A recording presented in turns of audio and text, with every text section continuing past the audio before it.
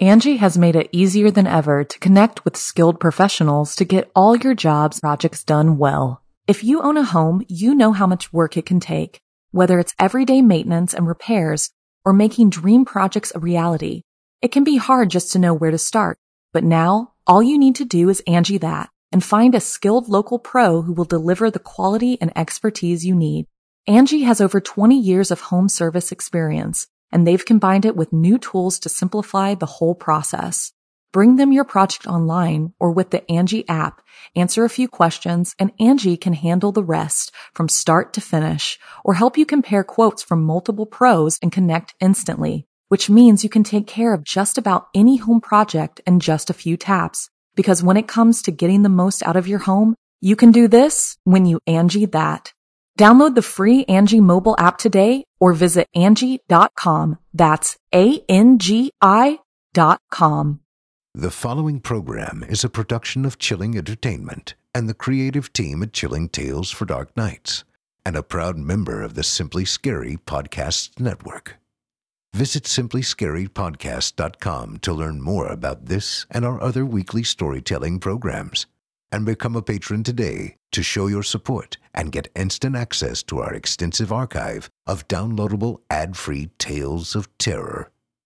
Thank you for listening and enjoy the show. If darkness is what you're after, seek no more, your search is through. You haven't found the darkness, traveler. The darkness has found you.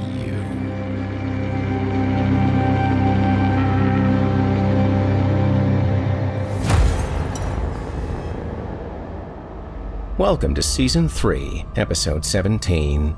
I'm your host, Jason Hill, and I'm thrilled you could join me tonight. Tonight's story, a grim fable from author Michael Whitehouse, takes us down a dark and lonely road.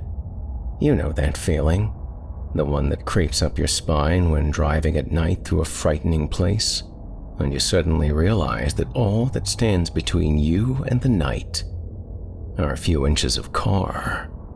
So, turn on your high beams and turn up the radio, because those who travel the night road are likely to pick up some hitchhikers, whether they like it or not. You're listening to the standard edition of this program. If you'd like to show your support and enjoy ad-free versions of this and all our other episodes, as well as hundreds of tales from our audio archives dating back to 2012, visit simplyscarypodcast.com and click Patrons in the upper menu to sign up today to get instant access from our friends at Chilling Tales for Dark Nights. Thank you for your support. Now, allow me to escort you to a place where the sun dies and nightmares come to life. Welcome, listener, to the Horror Hill. You haven't found the darkness. The darkness has found you. And now, without further ado, from author Michael Whitehouse, I give you Roadkill.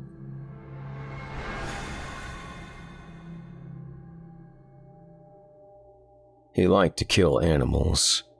It was a game he played during the longer drives. Jones wasn't a bad guy entirely. He wasn't particularly rotten, at least not to the core. He'd never kill a dog, for example. That would of course be wrong. Dogs were part of the family. They could be loved, and they could love in return. Now, dogs were like people. You couldn't kill them, not even the smaller, louder, more opinionated ones. Cats? Well, cats were something of a middle ground. Jones had no doubt that they could be loved, but he wasn't convinced that they could love in return. Not like a dog. A good dog would be loyal. But to Jones, a good cat was one that just did its business outside. Cats would go where the food was. They'd never love their owners. Not really. Martinez, one of Jones's co-workers, reckoned that if a dog was as big as its master, it would still show love. But if a cat was as big as its owner, It would be dinner time. But they were still a pet, so he wouldn't aim for them, but he wouldn't break for one either. That seemed fair. Deer? He would avoid, but only because hitting one would wreck his car, and in its current state of disrepair, such an impact would all but finish the old girl off. Most people seemed to consider deer to be cute, like a cuddly toy, but to Jones they were vermin, along with every other untamed creature roaming around out there. Squirrels, frogs, mice, rats, hedgehogs, they were all fair game. Foxes? In his mind, they were like dogs, but after one of them had been bold enough to wander into a house on the other side of the city and gnaw off a baby's finger before being chased away by a horrified mother, he decided that they were viable targets. Kids should be protected from those dirty, filthy beasts. Jones worked for a small Chinese restaurant at the south side of the city. Satisfaction was the name of the place, and despite sounding like an unconvincing massage parlor, it was well known for making some of the best Chinese food in the country. So much so, in fact, that customers would pay extra just to have it delivered from across the city. And so, this was Jones's lot in life. Driving back and forth down streets and lanes and over bridges, both in rush hour when roads were crammed with sluggish traffic and when they were empty at night. Despite his flaws and a university degree in politics which sat in proud frustration on his bedroom wall, he enjoyed the simplicity of his work and took at least a small amount of pride in doing it to the best of his ability, ensuring that each evening between the hours of 5 p.m. and midnight, customers received their food promptly before it would get cold. He recognized that there were few things worse than a cold Chinese meal. A driver, whether delivery or long haul, has to amuse themselves somehow, filling each journey with pastimes designed to rescue the mind from a fate worse than boredom. For Jones, it wasn't the radio or an audiobook which saved him from the jaws of monotony. No, it was his game, a nightly target to reach, to see just how many unsuspecting animals he could nail with the wheels of his car. The game had a simple scoring system: 1 point for a frog, 2 for a rat, 3 for a hedgehog, and 4 for a squirrel. Once he even hit a badger, which he decided was surely worth at least 5 points. Of course, during many shifts he scored 0, and then on others maybe a paltry 1 or 2. But on this night, he was flying. He had managed to crush 1 hedgehog, a whole group of frogs in a single go, and a squirrel, although he acknowledged that the squirrel was already dying, having been partially squashed by another vehicle, its back legs mushed into the ground. With a subtle shift of the steering wheel, Jones finished it off, claiming the points in the process and happy at the thought that his car, his old girl, had added to her own grim tally for the night. Despite his glee at the crunching sound and subtle vibrations from claiming a good number of prey in quick succession, there was an annoyance about the situation. He had been just a few minutes from finishing work, his mind turning to the beers nestling cozily in his fridge, when a regular customer put in a big order. At 5 to midnight, it was to be delivered to a suburb in the north of the city, and, even with the roads deserted on a Monday night, it was still at least a 30-minute drive to get there. This meant that he would not be sitting on his worn red lazy boy, chugging a cold beer until 1:30 in the morning. That was more than enough to put him into a foul mood. But despite the animosity burrowing inside, he did take his job seriously and knew that the delivery just had to be made. After 10 or so minutes of driving through the empty city streets with the only sounds for company the grumbling engine of his rusting car, the Chinese food rustling away in their containers and bag on the passenger seat, and the occasional splash of rubber through oily puddles gathering quickly in the intermittent rain, Jones began to amuse himself once more with the game. Could he add to his tally for the evening? If he did, it would surely be a personal best. The old girl's glistening tires skipped across the wet road surface as she was guided by her faithful master onto Hope Street. The irony of such a name was not lost on Jones. It might once have been a place for aspiring young families and burgeoning industry. But now, it was nothing more than a shell. Rows of multi-story buildings blackened with grime flanked either side of the road, their windows boarded up with bruised and battered metal panels obscuring the empty spaces inside. The entire area would have been flattened, but the city simply didn't have the money to do the job, nor fix the potholes on the surface of the streets which were causing havoc for his cars already ailing in arthritic suspension. Indeed, Jones would have avoided the place altogether if it didn't shave 10 minutes off his journey. The only people who frequented such concrete graveyards were the homeless, or drunks and drug addicts. Maybe an occasional group of kids who had managed to bend one of the metal shutters back far enough to slip inside to the darkness and mess around with whatever was left of the building's skeleton inside. It was surprising that he had never heard of anyone being hurt in one of those eyesores, warned as visitors were of the dangers of the rot inside by the occasional condemned signs. Ironically, themselves rusted and cracked as if the treacherous stagnancy of the place were contagious. But for these sporadic guests, the place felt dead. Jones saw it only for the briefest of moments. It leapt across the abandoned road straight in front of the car. He didn't have much time to react, but as his mind was already on his points tally, and being a seasoned pro at that sort of thing, with the deftest of touches to the steering wheel, the old girl responded quicker than her rusted body would have suggested possible, making sure both driver and car got the kill. Bang on target. It was quite clear that Jones and his weathered metallic accomplice had ended the animal's life as a loud squelch spat out into the night air. The car rose up and shuddered on the driver's side slightly as the front wheels rolled over the body before the rear wheel finished the job. The sound of bone crunching was louder than expected, and for a moment, he was convinced he had heard what sounded like an animal shrieking, a high-pitched shrill, which cut through the quiet like nails on slate. In fact, of all the tiny bodies his nightly drives had severed and broken, none had been accompanied by such violent protestations, no matter how brief. Looking in the rearview mirror with a curious smile on his face, Jones was slightly disappointed that there was no evidence of the kill left behind on the road. The car must have entirely eviscerated the carcass. That would have explained the loud screeching sound. Still, points were points, and reaching a personal best was enough to make the late delivery worth it. But which points to award himself? He wasn't entirely sure what he had hit as the animal seemed to leap up from an open drain at the very last minute. The area was notorious for its rats, but even by those standards, that would have been the largest rat he'd ever seen. A cat, maybe? The more he thought about it, the more the size of the animal surprised him. Was it really that large? It certainly made a horrific noise as it was mangled by the hulking mass of his car, suggesting something bigger. After contemplating an appropriate scoring system for unknown, he settled on 6 points for something as big as a large cat, maybe larger, and congratulated himself on finally beating his score from the previous year. Perhaps a couple of whiskeys to accompany those beers in the fridge would be a suitable reward for such a grand achievement. It seemed only right to recognize the occasion. Life is full of little victories after all.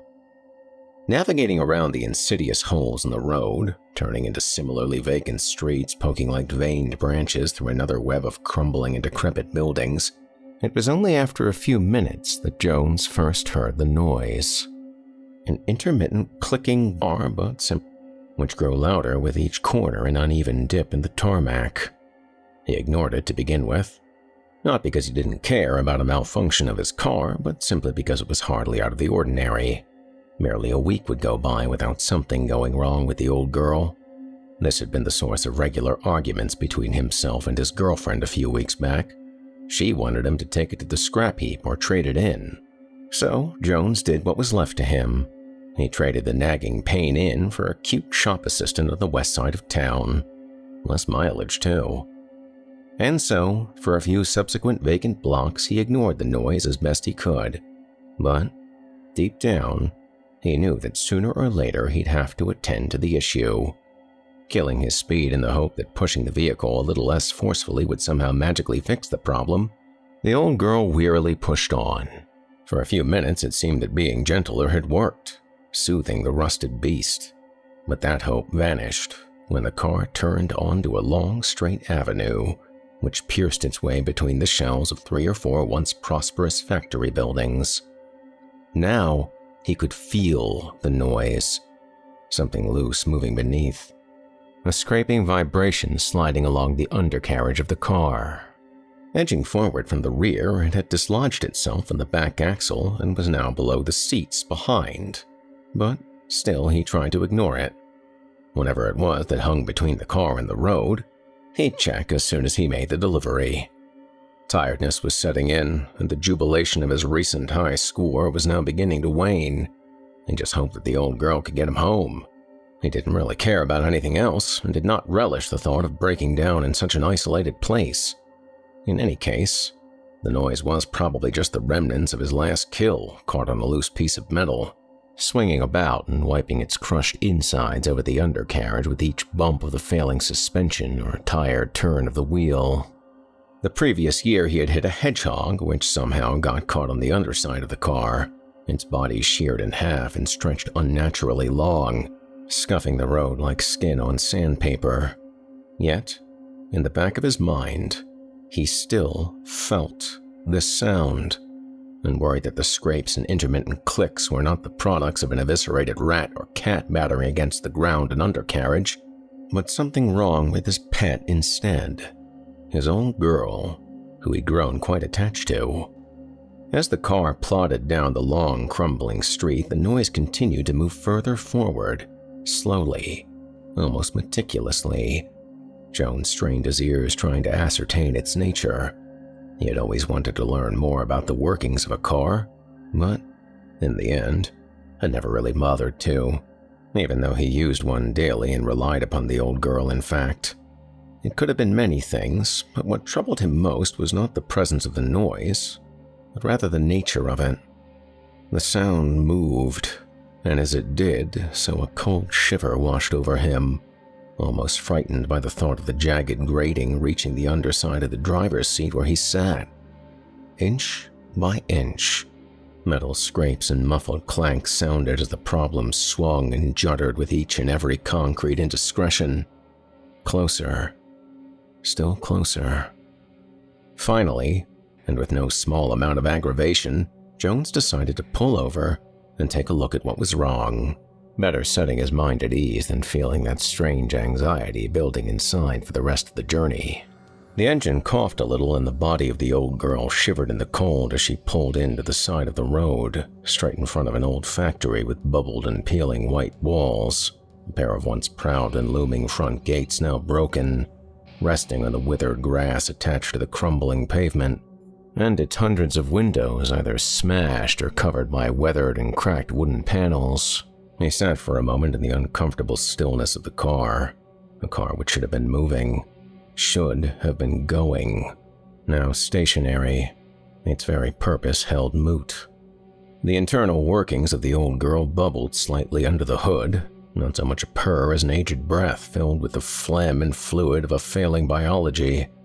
To Jones, this noise was comforting in a way as it seeped through the engine to the dashboard.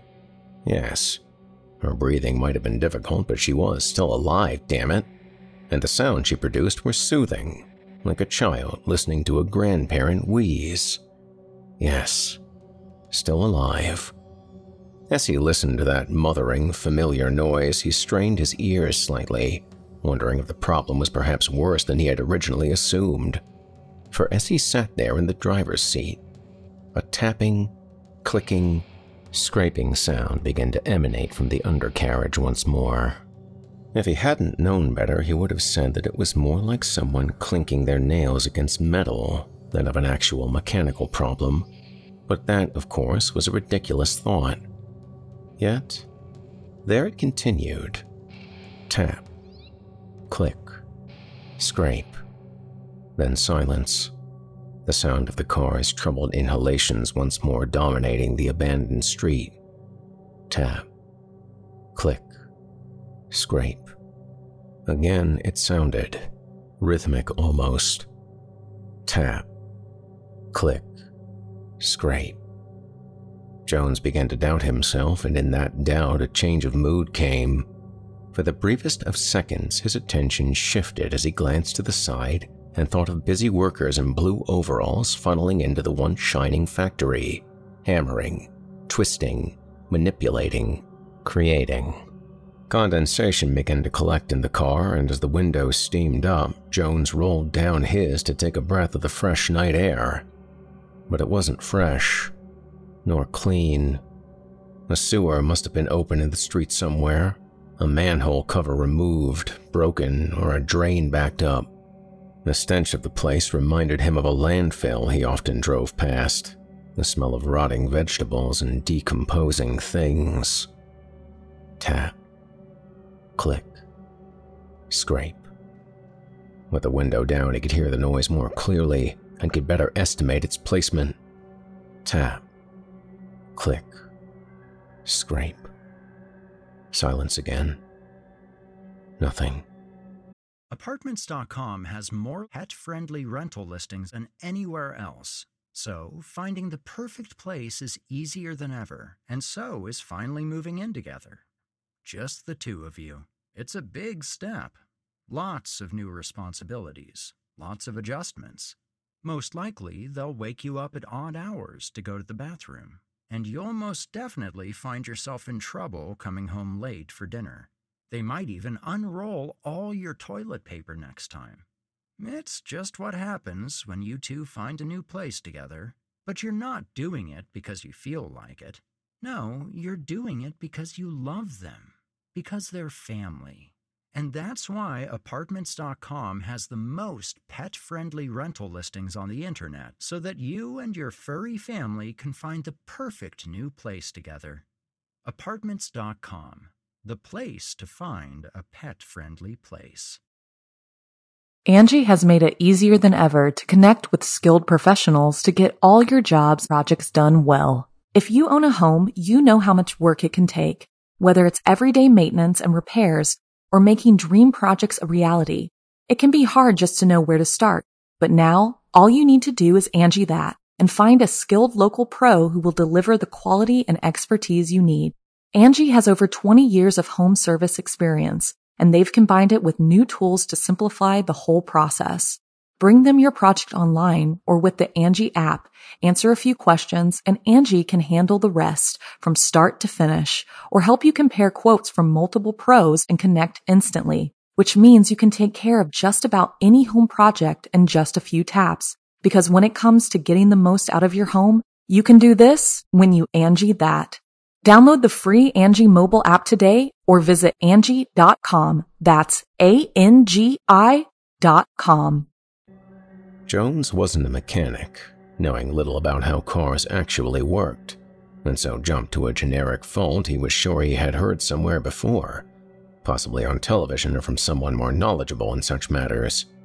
An oil leak underneath. Perhaps that would somehow cause the tapping, clicking, scraping noise. He barely had time to convince himself of that theory before it sounded once more. Tap. Scrape. Only twice this time. No clicking? Maybe it's getting better, he thought, trying to alleviate the sense of dread which was now clambering up his spine. Then, a new noise. Something different. This time it wasn't a tap or a click, no. But it was familiar, causing him to shiver slightly and break into a cold sweat. It was the sound of something cutting through metal, and it was coming from under his seat. The metal split and shrieked as something sliced through it, but there was no buzz of a revolving blade, no mechanical noise at all. There was only the sound of metal giving way to quick, sharp strikes. No, this is crazy. It's just the old girl again.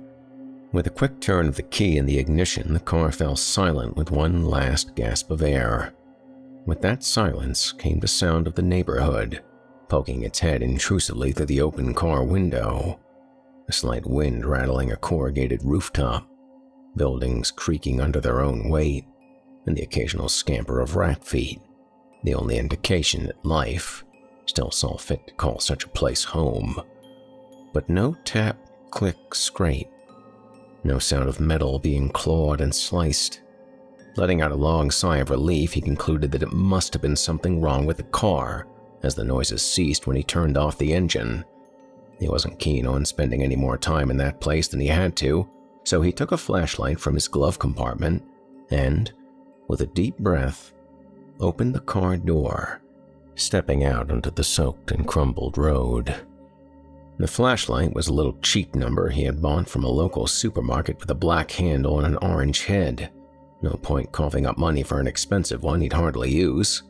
Still, as he stared up at the grimy white factory building in front, he was glad to have it. Many of the streetlights were out. A few occasionally flickered, inspiring little confidence in their continued support. So, having that meager, flimsy flashlight provided at least a modicum of reassurance. The thought of being stuck in that street if the lights went out was not something which Jones wished to dwell on, but despite his hurry to inspect the damage underneath his car, he could not help but turn his attention to the factory building itself. Old buildings creak, and rats take over any abandoned place, but a crazy thought now entered his head. What if the occasional scampering sounds were not rats at all, but something else? A plague of things running around the festering basement of that once busy place, sliding around in the dark, forgotten. Jones shuddered momentarily before simultaneously laughing and chastising himself for being so easily frightened. It was an old building, simple as that. Times must have been hard a few decades earlier and businesses moved to better areas or just went bust. A place like that gets all kinds of things running around it. Normal, diseased, annoying vermin. That's all. On a better night, he and the old girl would have happily claimed them all as points for the scoreboard. Taking another deep breath, he shone the light from the flashlight at the side of the car. He paused only for a second as the memory of that scraping and slicing of metal sound made him think twice about looking. But never mind that. There was food to deliver, and it would be getting cold. He'd be receiving a few complaints, no doubt, from his boss, but right now all that mattered was checking the underside of the car and getting her back on the road. At least for long enough to get the delivery done and then home. The mechanic could wait until the morning. Well, as long as the problem wasn't fatal. Jones crouched down, resting his denim-clad knees on the wet road surface, being careful not to tweak his left knee as it always gave him a bit of pain when driving after a few hours. Hesitation took hold, but after listening for another moment and hearing nothing but the scampered, pattering whispers of the old factory building's rodent population, he quickly shone the light underneath. Nothing. Thank God. There was nothing hanging down from the car that he could see, but a chill caught him off guard as he glimpsed what appeared to be the impression that something had been there. On the undercarriage, the oiled and muddied surface had been scarred. What looked like scratches where something had clung onto the car could be seen. Several at a time, seemingly climbing from the rear towards the front.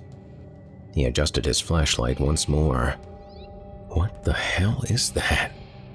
Directly under the driver's seat, a large incision, as if someone had taken a cutting tool and torn through the metal flooring, scarred the underside about a foot across. The cold, rotten air throbbed through Jones's lungs as his breath grew anxious. The beam from his flashlight shone through the slit and into the interior of the car, exactly beneath where he had been sitting. Standing up abruptly, he stepped back away from the old girl just enough to give him a feeling of safety. But safety from what? Okay, so there was a gash across the floor of his car, but that didn't mean that something did it. Something alive. No. It made much more sense that he had scuffed the undercarriage of an unseen obstacle on the road. But wouldn't he have heard it? Maybe. Maybe not. It was light and he was tired, so his attention could have been elsewhere. Or it could have started out as a small crack, and the strain of the old girl thumping along those potholes could have been enough to stretch the gouge. Yes, that was more likely. Jones calmed himself slowly, assuming that in his zeal to flatten a few local animals and beat his personal best score, he had just swerved over an unseen bit of road, a speed bump or a rock. There was simply no way an animal could have done that. Was there? No, surely not. Looking down at his feet, the realization presented itself that he had taken quite a few steps back in his panic, enough to take him over the threshold of the factory grounds, next to the gates, resting like two large cadavers forgotten by both family and friends, consumed by the dirt and soil. One day, they wouldn't even be visible, completely devoured by the ground. And yet, once they had stood tall, strong, and proud, welcoming industry into their embrace.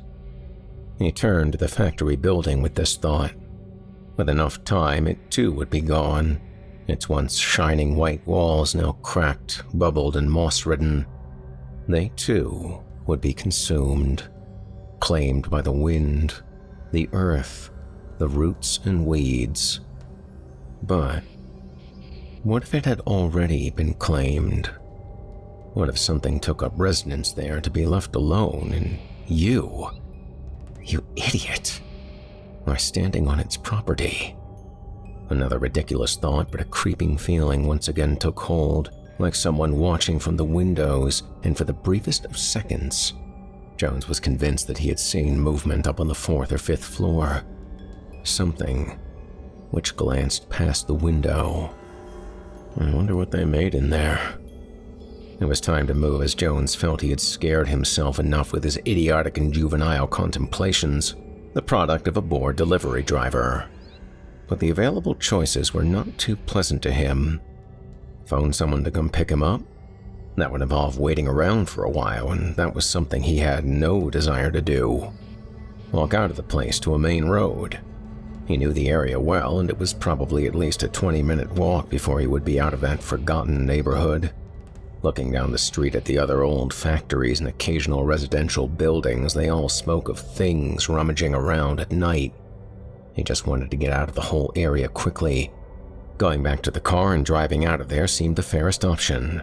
But while he had tried to convince himself that there was nothing to those deep metallic scars other than a bump or two, their very nature still suggested to him deep down that something with purpose committed the violent offense. The indefinite patter of scampering feet sounded from the factory building, and with the thought of a swelling mass of rodent tails and claws exploring the night, Jones stepped forward cautiously towards the car, in hope more than anything else. Then, another noise grabbed his attention. He turned in its direction and saw, for the briefest of moments, a movement. But, like the common phantoms which we all see from time to time out of the corners of our vision, the source of the movement was not present long enough to be identified. Overhead, a nearby streetlight had flickered in tandem with the activity, and all Jones could think of was green. Dark, putrid green. That was the impression of it. Fear was still present, but so too was curiosity. It was an animal. It must have been an animal. It couldn't have been anything else. The factory looked on sternly, and Jones shuddered in response. This is ridiculous. I'm getting out of here.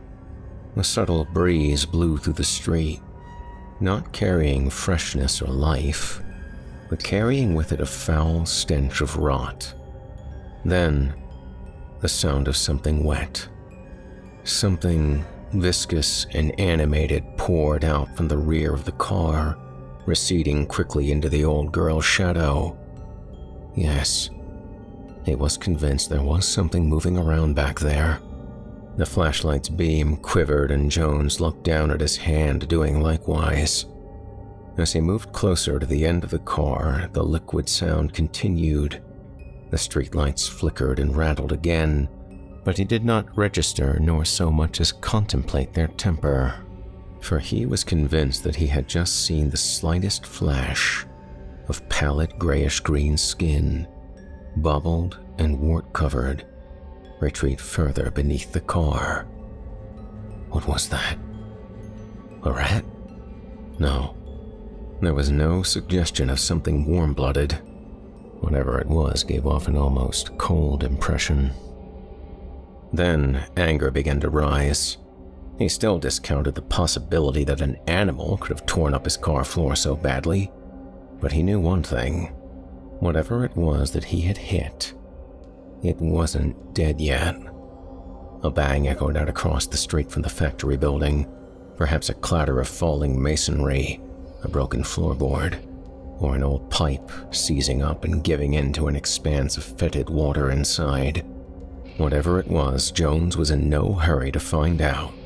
What he was in a hurry to do was expel that horrid animal from under his car. He'd crush its skull in with his cheap flashlight if he had to.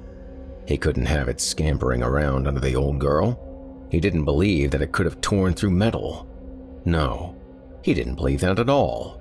But for some reason, he did believe it to be the reason for his impromptu stop in such a lonely, rotten piece of the city. Yes, that little shit would pay. Jones considered that he might even give himself the extra points for dispensing of a horrid piece of roadkill manually. He probably would be putting it out of its misery in any case. Slipping quietly, this time onto his elbows and silently as possible, lying flat on the ground, he didn't want the thing to know his plan.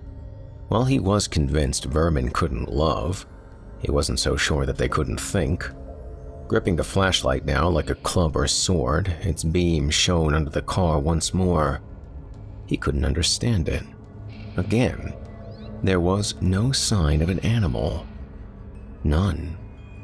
The marks and gouges were still on the undercarriage, but no animal itself. Drawing in closer, Jones slowly pushed his head into the shadows. Nothing. His arm protruding forward to look behind the tires. Nothing.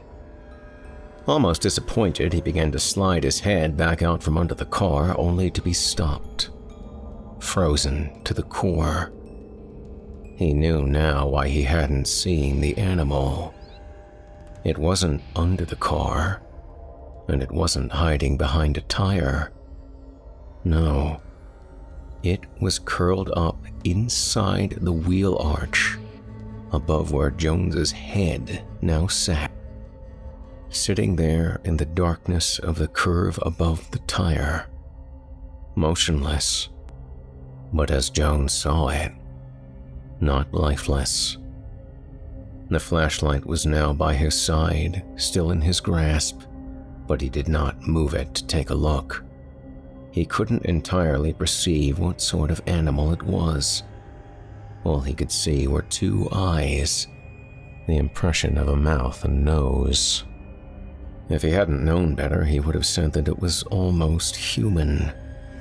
In fact, it was very human, like the disfigured dark green head of an old woman, wedged between the tire and the oiled metal of its shielding arch. But no, it was more than just a head.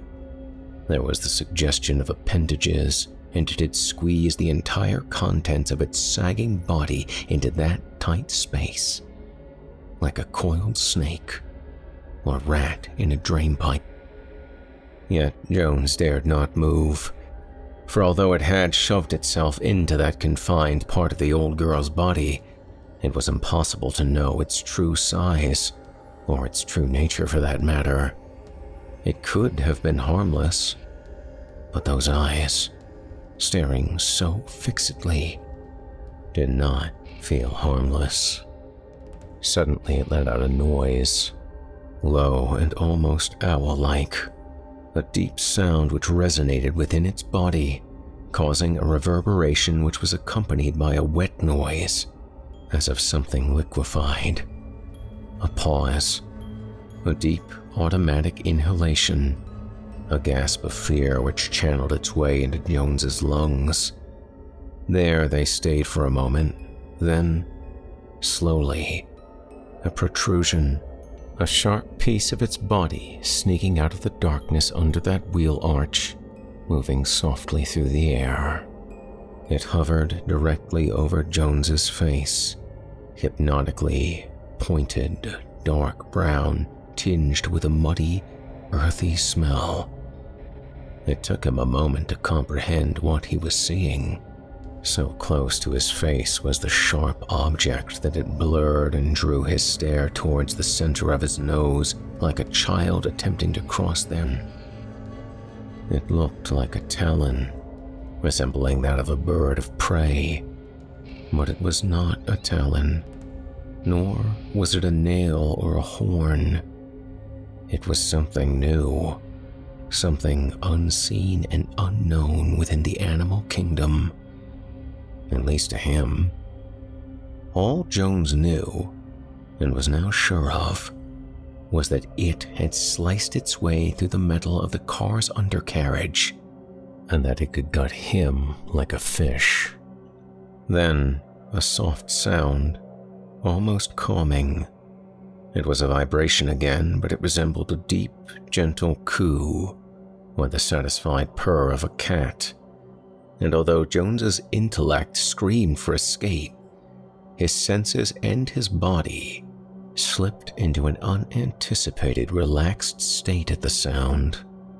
He remembered sitting under the television as a child on a Sunday afternoon, watching an old B-movie, wondering how they did the special effects, with the rain crawling down the window outside and his granddad snoozing in his chair. A comforting memory. And that sound somehow elicited it from deep within. 2 pieces of gelatinous flesh widened in the darkness, and from that human mouth stitched to that fluid body came a sound. A horrible, torturous howl, part animal, part human, and part something between. The talon sliced quickly and hooked into Jones's cheek. He remembered once more as a child catching his forearm with a fish hook, its barbed curves pulling and ripping at the skin. The hook of the creature's appendage had dug deep, through flesh and ligament and into the muscle of his face. He struggled for a moment, blinding pain shearing through his body. Once more their eyes met, prey and predator, and then Jones spoke, sure that somehow it could understand, that he could compromise with that thing under the wheel arch, that a creature with the capacity for thinking resided there, certainly not something which could be loved nor love in return, but perhaps in that facsimile of a human face there was a thought of emotion which resembled compassion. All the while, the hook, its cold, barbed structure buried deep within the muscle of the cheek, just above the jaw, its sharpened end grazing slightly against the bone underneath. "Please, no," Jones whimpered. The face within the darkness howled once more, and with a jolt, blood spouted upwards into Jones's left eye, leaving him momentarily blind. The talon was obscured within the wheel arch again, but not before taking its prey's left cheek, muscle, ligament, flapping skin, and all along with it. Jones cried in agony and rolled out from under the car as soon as he was released. Reaching up, he felt a deep depression in his face, severed wiry anatomies which he could not name, and the hard abrasive texture of bone. Panic and horror shook him. Part of his face was gone, torn from him. The back of the car began to shriek as the sound of metal ripped and severed echoed across the empty street. The old girl shook violently, shuddering, convulsing, as if being tortured by a powerful captor. Lying with his back against the ground, dazed, Jones's awareness focused once more on the familiar, but now terrifying, smell of gasoline. It seeped out from under the car from a fatal wound, soaking his denims. The old girl bled out, now useless, her master trapped in the abandoned street with that horrible beast. The face appeared from under the car, its arms stretching out with limbs in peculiar places, contorted by an unnatural anatomy of double joints. As Jones held what was left of his face with his hand and turned to run, the wet and jerking yet quick movements of the creature's appendages clobbered and clambered over the pavement in pursuit. It was fast, too fast, and its size had easily tripled since sliding out from underneath the car. its awkward limbs attached to that hideous face thrusting forward awkwardly, like a spider squeezing forth from its venomous hole. Liquid poured in through the large opening in Jones's face, and as he gasped for air, he was met with the sickening metallic taste of his own blood. He dared not look back, but the beast drew closer, the sound of its slithering, contorting legs only outdone by the anguished, pain-ridden howl which escaped from its mouth. Jones stumbled. He clawed at the ground, and as he steadied himself, he realized where he was. At the door of the old, crumbling factory building, that place of scampering feet which once housed the busy human jumpsuits and all, fixing, building, manipulating, making. But over the door lay an impenetrable wall of metal paneling. Thrusting his closed fists against the barrier, he pleaded, "Help!" through broken teeth and ruined jaw. "Please, help me!" he yelled once more. But there was no answer. And why should there have been? For that place had long been a shell which the rodents had claimed for themselves. Creaking, slithering sound shook out from the fervent movements of the creature as it closed in. Then, that noise, that comforting lullaby purred from the beast. For the briefest of seconds, Jones was transported to a childhood memory, one where he stood over the dead body of his pet hamster, which had died in the night. His father took its lifeless corpse from its cage and laughed as he shook it, mimicking an unusual ventriloquist act, giving the little boy's dead pet a sickening and comical voice. Jones cried. Tears streamed down his face, mixing with blood and saliva which still spewed from his jaw and cheek. The purring, soothing sound continued from behind. Turning to view his predator, it stood there, staring at him. Jones's breaths were labored and nervous, the cold air rushing through the hole in the side of his face, stinging deeply with each inhalation. Their eyes met once more. The face stared, letting out a painful gasp. With an abrupt burst of powerful strides, the creature tore across the overgrown grounds, leaping incredulously high with each movement, its talons raised. Jones let out a whimper as the mangled mess of legs and arms chased towards him. Shards of light glistened on what seemed to be a body and head, its erratic movements whisking past strands of shadow which made it impossible to truly comprehend its anatomy. It howled and yelled and screamed in what approximated rage. A forceful breeze smothered everything in an invisible cloud of movement, rattling one of the panels which covered a window at the side of the door. It had been bent back. Bent back! Escape! Help! Run! Jones now no longer accepted his fate, but rather saw something to hold on to, hope and the promise of life, God damn it! Pulling himself to his feet with the palms of his hands against the blistered, once white walls of the factory building, the spindly, viscous legs of his pursuer clambered and wriggled ever closer, but humans, too, can be nimble. Jones leapt to the ledge which housed the bent panel standing about 6 feet from the ground. He scrambled and struggled and hauled himself up as fast as he could, but the beast was upon him. A blinding pain shot through his body as a talon sliced into the heel of his foot, cutting into meat and nicking a tendon. Retracting with force, it retrieved a bulbous piece of flesh from its prey.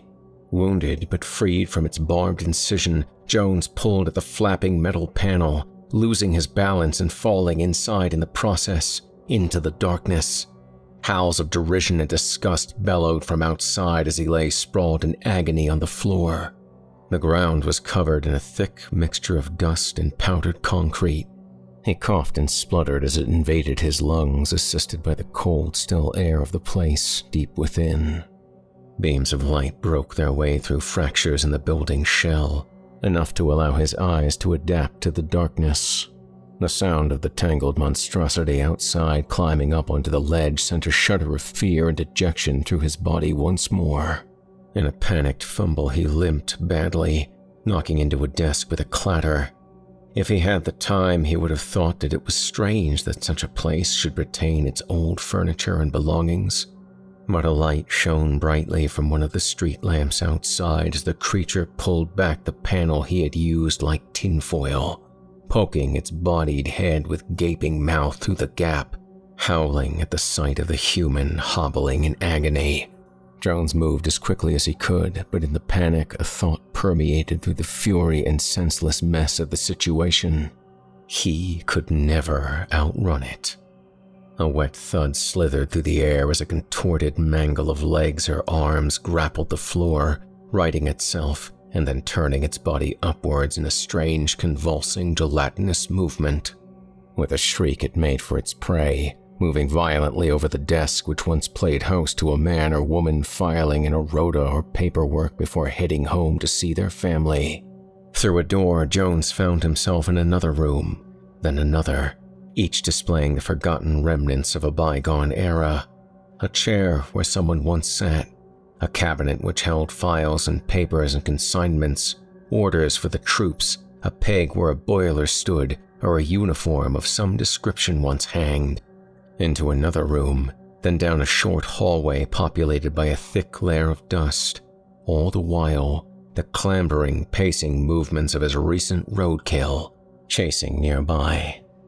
Closer and closer still it came as Jones threaded through the maze of rooms and hallways, his injured leg dragging painfully, desperate to keep up. Slamming a door shut behind him, he pulled a large metallic table onto its side, the pitter-patter of blood dripping from his face, twinkling in the light, bouncing off the metal surface like rain. Heaving it quickly across the hallway, he forced the table against the door. Then, another piece of furniture, a collection of chairs, and finally a rusted cabinet, which housed the forgotten musings of the factory's once deliberate foreman. In the slightest of pauses, he dug deep into his denim pockets and produced a mobile phone. Its screen was shattered, most probably from the fall into the building. There was no hope of fixing it, and with that loss there came the realization that he was truly on his own. The tangled mess of man-made objects quivered as the scuttling, many-legged creature pushed and howled against the makeshift barricade. With each effort, Jones watched in exhausted, gasping horror as the door inched its way open, piece by piece, with each crash of a mangled limb. There wasn't much time. Soon it would be there. In the dim light, he looked desperately for a mode of escape. Nearby sat a sterile staircase leading up to another floor. He did not want to risk being trapped away from the ground, away from being able to get outside to the street, but there was nowhere else to turn. With an echoing crash, the cabinet fell to the floor as the door now opened wide enough for the creature to place one of its long legs through the gap. But was it a leg? Revulsion boiled in the pit of Jones's stomach as what looked like a human hand began to claw at the obstructions on the other side, pulling them away to free its path. Fight or flight? Jones took to the staircase. In any other situation, he would have been reluctant to enter the darkened stairwell, but between the unknown and that creature, only madness would have chosen the pursuer. Globules of sweat and blood congealed on the side of his face as he ascended the stairs. For the first time, thoughts of just giving up entered his mind, and it occurred to him that he must have looked like one of those deer on a natural history program, when they literally gave in to the shock and horror of a painful death, brought about by a brutal predator. A crash rang out, and a howl of derision sounded once more. The beast had broken through Jones's hasty construction and was quickly making its way to the staircase. Finally, he reached the top of the stairs where there lay a broken door rotting on the ground. It had at one time sat proudly as the entrance to an office, but now lay torn and mangled on the floor, the brass nameplate which would have carried the handle of someone of importance, now scarred and disfigured, unrecognizable, even to those who must have known or had a covenant with the place. With little thought, he staggered, gasping for air, through the empty doorway. He stood in an office. In its center lay a large, austere desk accompanied by a torn green leather armchair. At the back of the room lay a second broken doorway which Jones viewed gratefully as another route of escape. Even in his frantic state of mind, he could not help but notice the papers strewn across the floor on the desk and pinned to the wall. They spoke of construction, of design, of strange diagrams and processes and calculations, but they were meaningless to Jones as he struggled across the room, dripping sweat and blood and fear on the notes below. He could hear the creature climbing the stairs, but at last a piece of luck.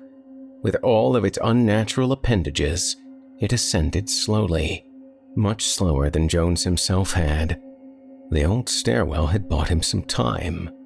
Reaching the exit, he found himself standing on a grated platform, looking over what must have been the main factory hall, where all of the work would have been done, and where no doubt the occupant of the office would have kept an eye on the workers below, observing sternly. Surprised again at the sheer amount of machinery which had been left there to rust and erode with time, Jones began to descend a set of metal stairs which led back down onto the factory floor. Once on the ground, perhaps he could get away from the place, find a door or window which would allow for his escape. Maybe the beast would not follow. Each step down the staircase was accompanied by shooting, searing pains traveling up his body. It became clear that he had torn a muscle or ligament in his good leg while running, but still, he had to push on and get away from his pursuer. Reaching the factory floor, the collection of machinery around him now towered above. All manner of drills and tables and unfamiliar tools dripped fluids onto the floor, their once chattering movements and mechanisms now silent. A technological tomb best served as a museum for the wary. Clawed arms, thrusting pistons, glass chambers, and a mess of tubes and pipes surrounded him. None of it made sense, neither their internal workings nor their purpose clear. Just what did they make there? The now too familiar howl scream from the platform above. That rippled green and gray withered female face oozed out foul liquids from its approximation of a mouth, shrieking in anger as it awkwardly, step by step, hand by hand, talon by talon, made its way down the stairs. Jones scrambled in fear, staggering between the countless mechanical relics. The wound in his foot made it almost impossible to continue with any success. Tired, whimpering, and utterly devoid of hope, he did as best he could to duck below a strange machine with two large armed pincers, hoping to be out of sight as he climbed under its manufactured protection. It was as if the creature knew he was hiding. The howls of anger and hatred had ceased, replaced only by the sounds of its multiple viscous footsteps, echoing throughout the factory hall. Scraping, tapping, clicking. The weight was torturous, and with each breath more blood oozed out from the hole in his face and the wound in his foot, the pain becoming increasingly unbearable. Occasionally he would glimpse the creature's double-jointed strides clambering around the factory floor, its wart-infested skin rubbing against the dust-covered ground, producing the sound of sandpaper on wood, which turned Jones's stomach. Then, with no warning, the noises ceased. Silence. Minutes passed, and still, there was little or no sound in the old factory building. Finally, a wisp of vitality returned to his being once more at the thought of the creature having left. Anger at being hunted, frustration and pain at the thought of being hideously scarred for the rest of his life took him. His heart beat rapidly as he prepared to act. He was going to escape, damn it. And when he did, he would be back with an entire troop of pest control or animal control workers or whatever else was required. And he'd laugh. Yes, he'd laugh as they fumigated the place and hunted that disgusting beast down, letting its lungs fill with poison air or its stomach burn with arsenic placed in its food. Then, a slow, horrible, painful death. One which was so clearly deserved. But first he had to escape, and had to take the opportunity presented by his pursuer's absence. Uncurling his feet, Jones slowly rose up from underneath the strange pincered machine. Where was it? Where had that piece of vermin gone? But those thoughts diminished. Salvation presented itself. On the nearest wall lay a window, a beautiful, boarded-up, forgotten window, obscured from the outside world by a board which fluttered in the night breeze.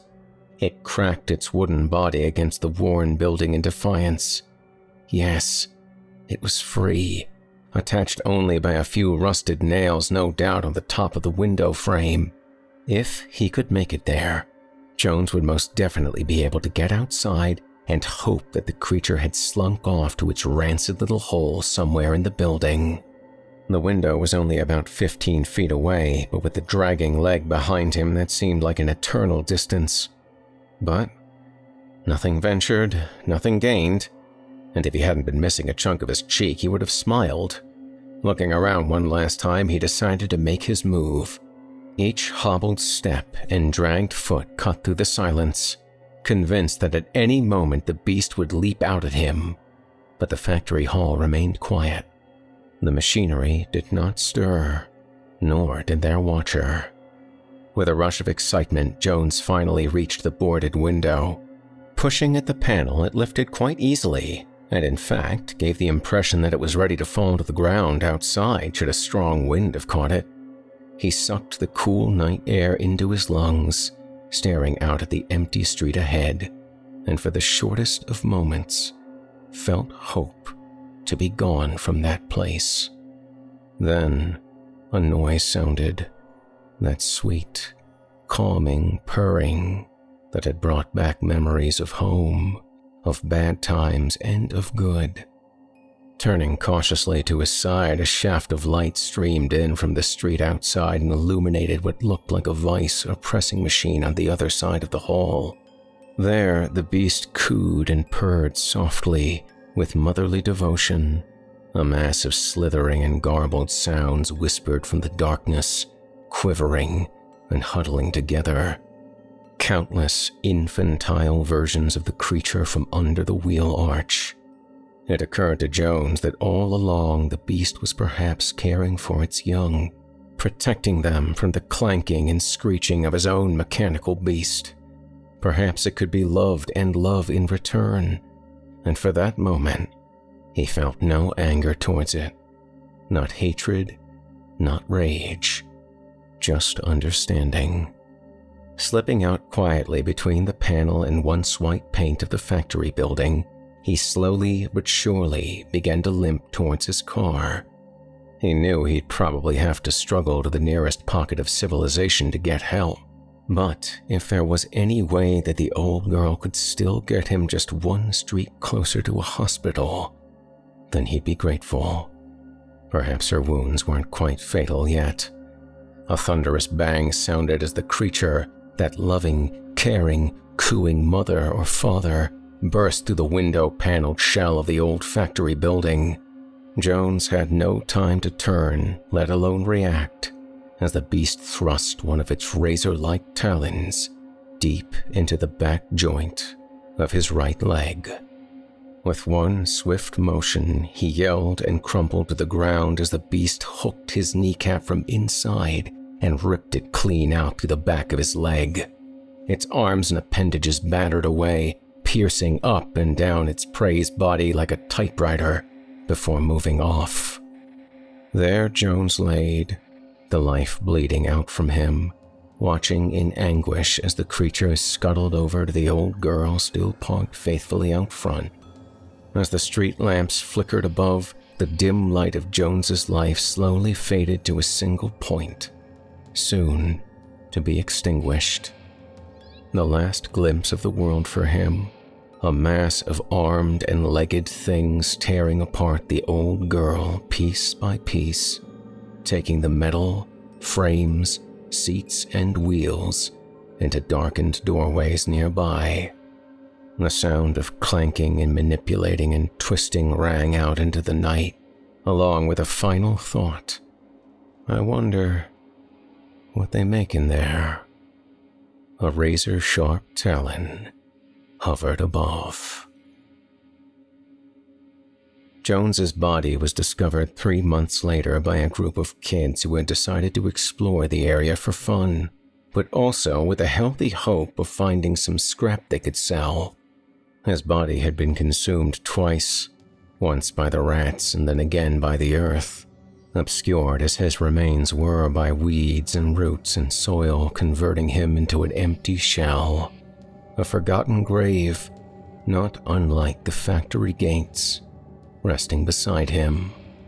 His death remained unexplained due to the hideous condition of his body, but one thing was clear: his head was missing. This caused many arguments between two medical experts. One claimed that the head had been eaten by rats, much like the rest of his body, but the other noted a clean strike to a neck bone, almost as if his head had been surgically removed.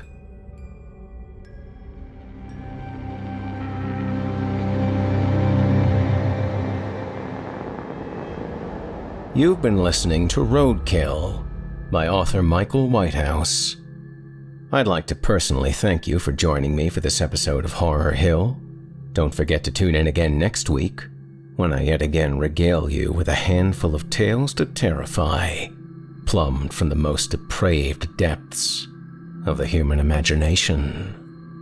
Roadkill was written by and presented courtesy of Michael Whitehouse. Michael is a writer from Glasgow, Scotland. He dabbles in ghost stories, weird fiction, and dark fantasy. His stories have appeared in several published anthologies, and he has also written horror-themed plays that have toured across North America and Europe. Michael also works on a number of audio and film-related projects, including Talking Till Dawn, where he investigates true horror topics, the Ghastly Tales podcast, where he narrates and records music for his own stories, and the Ghastly Tales YouTube channel, where he produces short horror films and other videos with his Ghastly Tales team. Michael's latest project is a horror audio podcast of his own called Fear Noir, featuring the talented Peter Lewis.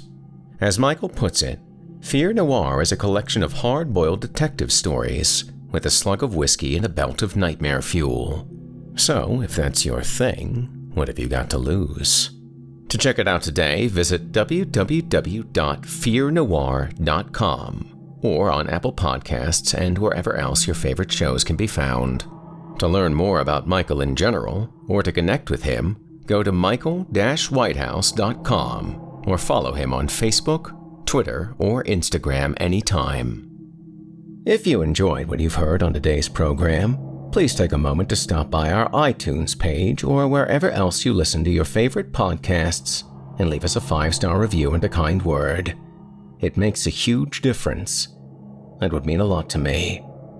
If you'd like to hear a premium, ad-free edition of tonight's and all our other episodes, visit simplyscarypodcast.com today and click the Patrons link in the menu at the top of the screen. You'll find yourself at chillingtalesfordarknights.com, where you can become a patron for as little as $5 per month and get access to our entire audio archive dating back to 2012, including past episodes of this program, all of our other shows, and hundreds of standalone releases, all of them ad-free and available to download or stream. Thanks so much for your time. If you happen to use Facebook, Twitter, Instagram, or YouTube, you can follow and subscribe to Chilling Tales for Dark Nights there, where you'll get all of our latest updates and new releases and have the chance to interact with us each and every week. You'll find me personally on Facebook, Twitter, and Instagram as well. Until next week, listener, when we meet up once again atop the Horror Hill for yet another dance with darkness, I bid you good night. Sleep tight, listener, and whatever you do, if you hear scratching at your door, don't open it. The darkness may have found you, but it's up to you to let it in.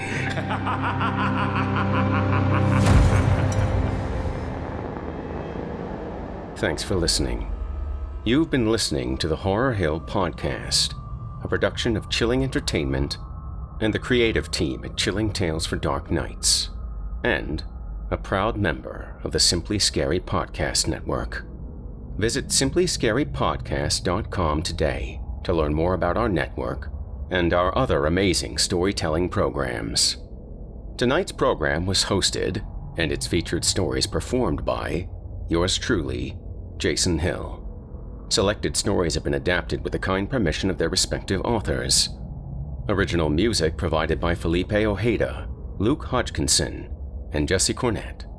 Final mixing and mastering by executive producer and director Craig Groshak. The program's artwork by yours truly, Jason Hill.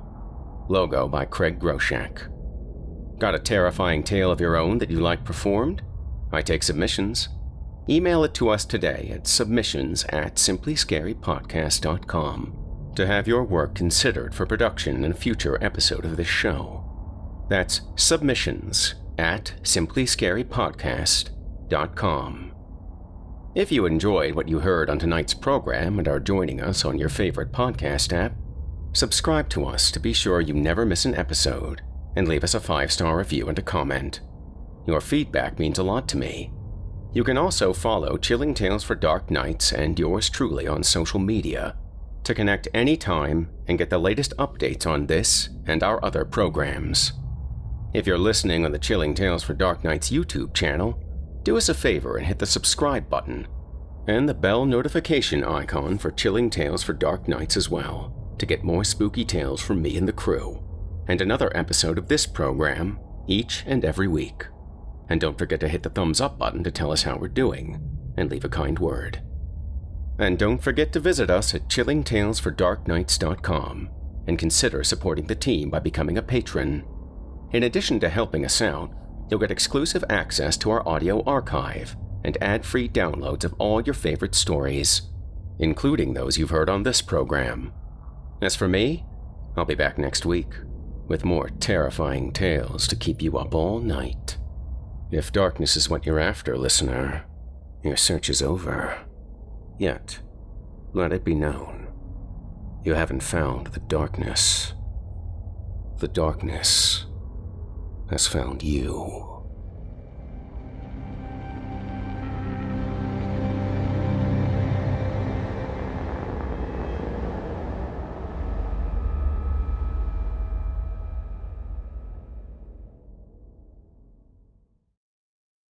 Angie has made it easier than ever to connect with skilled professionals to get all your jobs projects done well. If you own a home, you know how much work it can take, whether it's everyday maintenance and repairs or making dream projects a reality. It can be hard just to know where to start, but now all you need to do is Angie that and find a skilled local pro who will deliver the quality and expertise you need.